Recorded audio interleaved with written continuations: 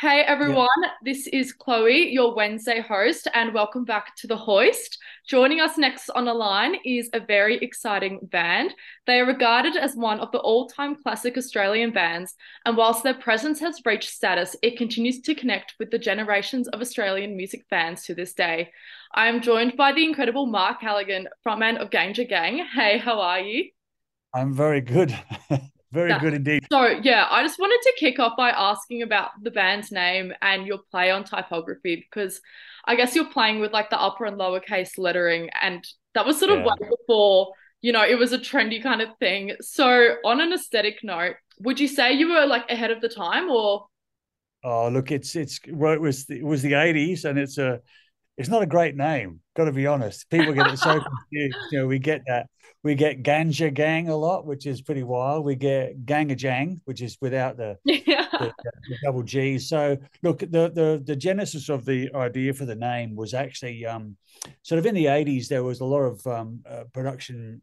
The way that music was produced tended to over uh, the songs often got lost, and often there wasn't a song there. It was just a production, a groove with some parts. And we always believed that a good song should be able to be played on an acoustic guitar, kind of around the campfire, if you will. And that's the genesis of a great song. And the sound of a guitar being played is the gajang sound.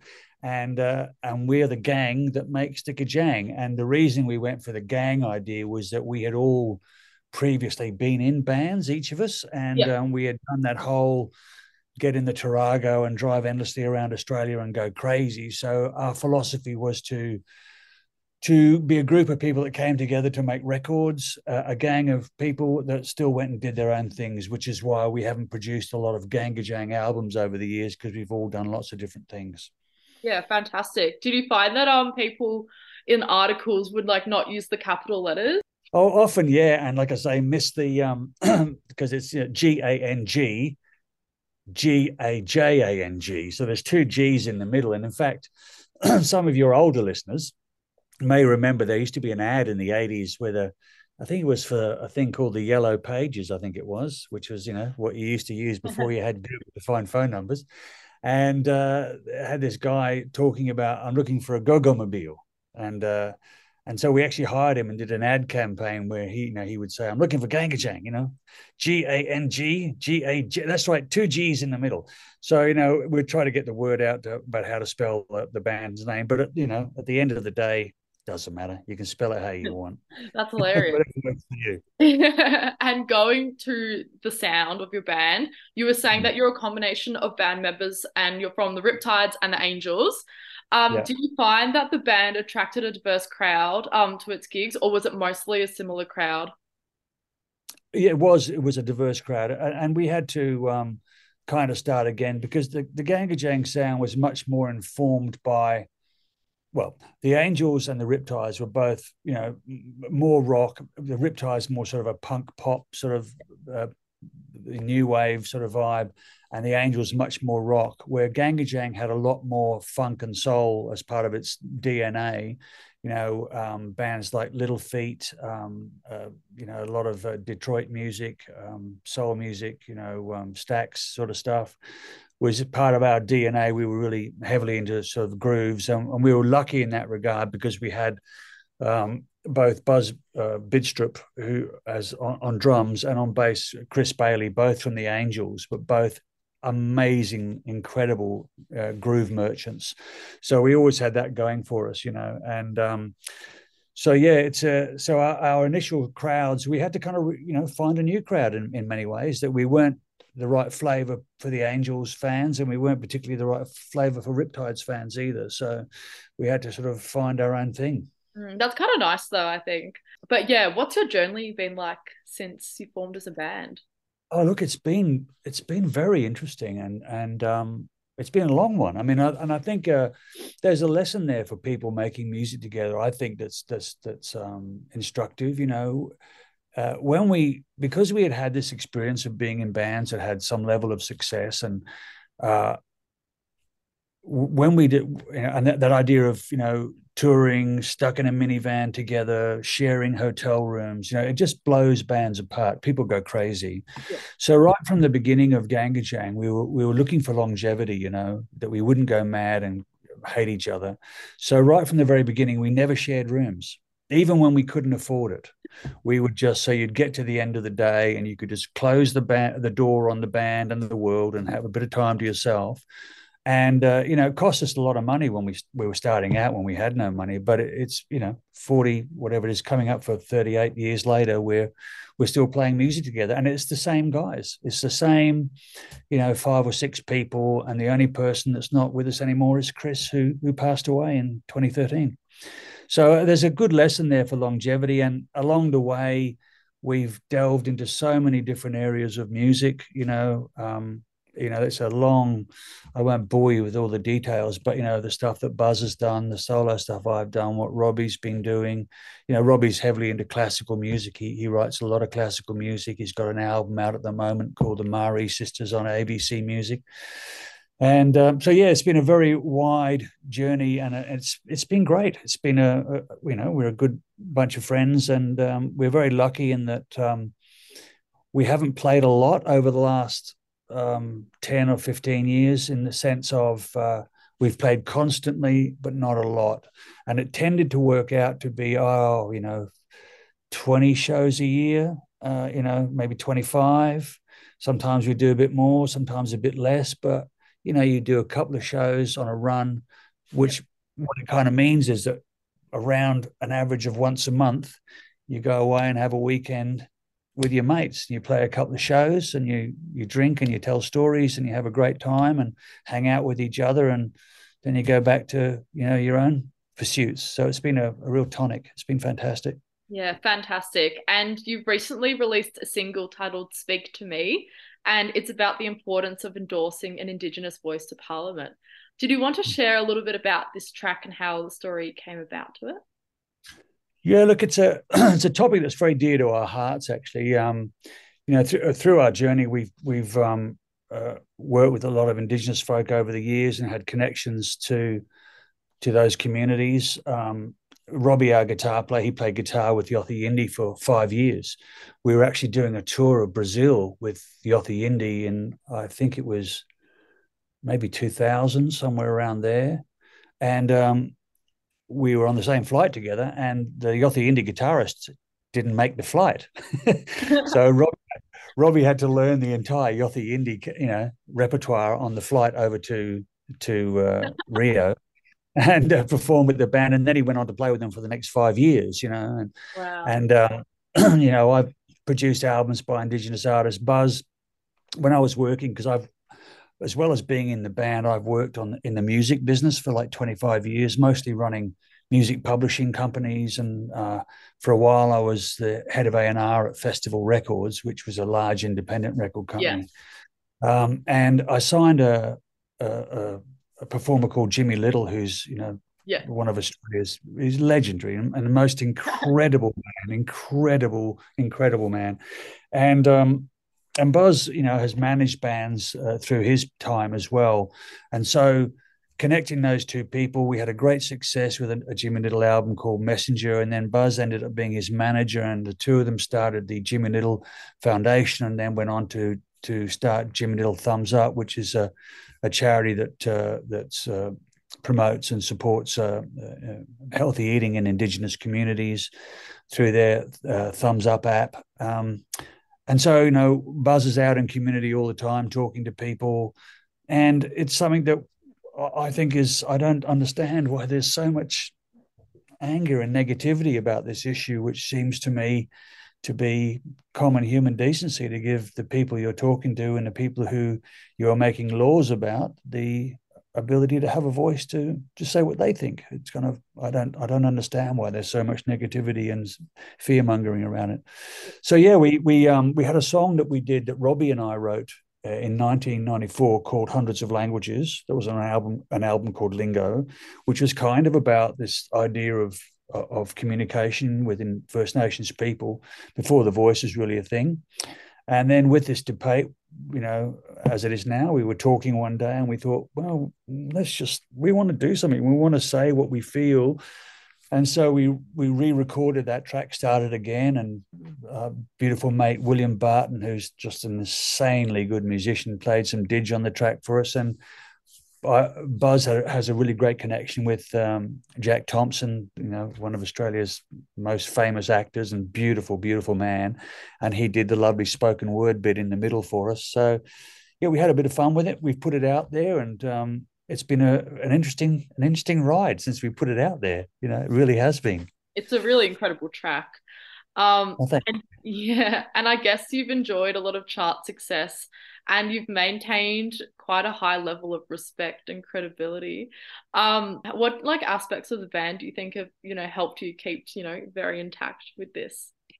Look, I think there's a few things I think that's in the formula, if you will. One of them is not working too hard together, the ability for everyone to pursue their own passions, you know, and have time and space so that it's kind of a joy to be together when we are working. I think the other things that kind of have provided us with longevity is that you know we haven't toured endlessly. You know, we haven't overexposed ourselves, and it just hasn't been the only thing that we do in our lives. So I think that brings a fresh perspective every time the band comes together, and I think that you know we've tried to develop a sound that's our own and that's unique, and that I think has helped us as well. Yeah. So yeah, no, it's been it's nice to feel that there's still some relevance after all this time. You know, I Yeah. mean, and some of the songs still sound great. Some of them sound a bit cheesy. Some of them sound a bit 80s. You know, but that's okay too. Yeah, fantastic. And yeah, going back to what you were just saying, I guess you play, all the hits and some of the rarities at gigs these days. And do you usually like change up the songs a bit, or do you keep them as close to the recordings, the original recordings? Look, they have evolved a bit, Yeah. but the arrangements are pretty much the same. We've changed a few things that evolve over time, but we add new set of songs to the list, but people do want to hear the songs that they know, so we do that. One thing we've done lately, actually, it's been a lot of fun, is we Robbie had this thing that he would do when he'd do his solo gigs, where he'd do this fabulous Australian medley Oh, of all these fantastic. wonderful I love Australian that. songs. And then about it must be a year and a half ago, a radio station in Sydney asked us if we would do something for for them, and and I thought, why don't we do that thing that Robbie did, because he brought it to the band, and then we started just singing it a cappella at the end of the gig, Wow. it just over a storm. So we just recorded that, and we've got it now. People can find it on all the usual places, and it's just called Australian Medley by GANGgajang, and it starts off with Wide Open Road, and then into I've got to think about it. I have to think it as I um, Wow. almost with you, and then Streets of Your Town, and there's sort of Paul Kelly songs, and the Aussie Indies in there, and Oh, the Saints are in there. So it's great. It's just a nice 2.5 minute piece of a little journey through Australian classic hit choruses in I a way. love that. That's amazing. And going back to your debut album in 1985, which features singles such as Give Me Some Loving, House of Cards, and Giver of Life, do we have a Mm. favorite song off the album to play? Oh, look, I think probably it would have to be Sounds of Them, because it's what everyone knows. But that track is genuinely amazing. Like I don't, that sounds weird. Someone's saying it, but having done a lot of recordings, that things take on a life of their own. It's really strange how coincidences happen and things happen. So it's either that track or Giver of Life. Giver of Life is, I love that track. It's a great groove, and there's stories I could tell you about that. But coming back to Sounds of Then, for example, it's so interesting how when the band started out, we didn't have a full-time guitar player, and we hadn't found the right person yet. We toured with a couple of people, and then our tour manager at the time said, "Oh, I know a guy that would be perfect for you." And we went, "Oh yeah." And at the time, it was, back in the 80s, everything was analog. So we gave our tour manager a cassette tape to give to Robbie, as it turned out to be. And Robbie, came into the studio when we were actually recording the album. And he turned up in the studio with his guitar and his pedals. And we said, okay, what have you listened to and what do you like? And he said, well, like that, that Australia song, he said, I'll put that up. So we load the tape up and he plugs everything in, they test the sound. And then they said, well, we'll just give it a go and put the machine into record. And the very first thing I ever heard Robbie play was the riff for Sounds of Then. Da, da, da, da, da, da. And all that lovely little figurative stuff in the verses where he's doing the arpeggiated stuff. And it was like, pick your jaw up off the ground. And that's just one of the many things along the way that made a song that was kind of a bit of a flat spot in our live set. Suddenly, this song was just like it was its own thing, and off it went, And it was never a hit. People think it was a hit. It was maybe top 40, but it just over time, it's just become more and more popular, which is a lovely thing. Yeah. Well, So yeah. it's definitely one of my favorite tracks. And the production, I think the production on that song sounds quite timeless. Yeah. Where some of the other ones on that first album, they do sound, they're very tied to the 80s. The sounds are very 80s sounds, but Sounds of Then is it's really cool. Yeah, fantastic. And what does a GANGgajang show entail? And can we expect any more gigs coming up soon? Well, look, we haven't played down south your way for a long time. Gosh, it's got to have been like 20, certainly pre-COVID, so 2019, maybe a bit before that even. Um, but yeah, we've got some shows coming up. We're playing up at the Savannah and Around Festival up in Cairns, or in Marie near Cairns in October, and a couple of things next March. But we don't overdo it. Us. We Yeah, just of like to take course. it easy, people. We go out when we're ready, and we're Yeah, talking about maybe doing a few more things in the next year and so. So, yeah, I'd love to get down to Melbourne and surrounds sometime soon. fantastic, amazing. And the last question I have for you is who are some of your favorite contemporary sort of local artists you're loving right now? Since we are a local show. Gosh, it's hard to know where to start, to be honest, because I check out so much stuff. I mean, I had a bit of a random listening afternoon yesterday, and I was checking out Dog Trumpet, their new record from last year. I do love the DMAs. I think they're Yeah. fantastic. I like I like there's so many. I'm just trying to think now. Um, uh, I like Gordy. Yeah. I like a lot of the young female artists around the place. King Stingray, of course. Um, yeah, look, I'm always terrible when you put me on the spot with bands. I need to quickly look at my Spotify playlist to see what I've been listening to lately. It's interesting because most of the time I tend to want to just make my own music. Yeah. It's a really weird thing. I'm not a huge music listener. I always sort of check things out and see what's going on, but I don't have music playing in the background an awful lot. Yeah. I tend to just get into the studio and start noodling around myself. Yeah, that's But nice. as soon as I hang up, I'll think of all the bands that I wanted to name check, and so I apologize to them, but they'll never know because I forgot their names.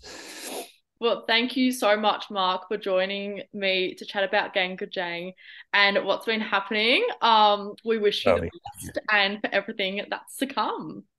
thanks very much, Chloe. Lovely to talk to you. Have a great day. Thank you.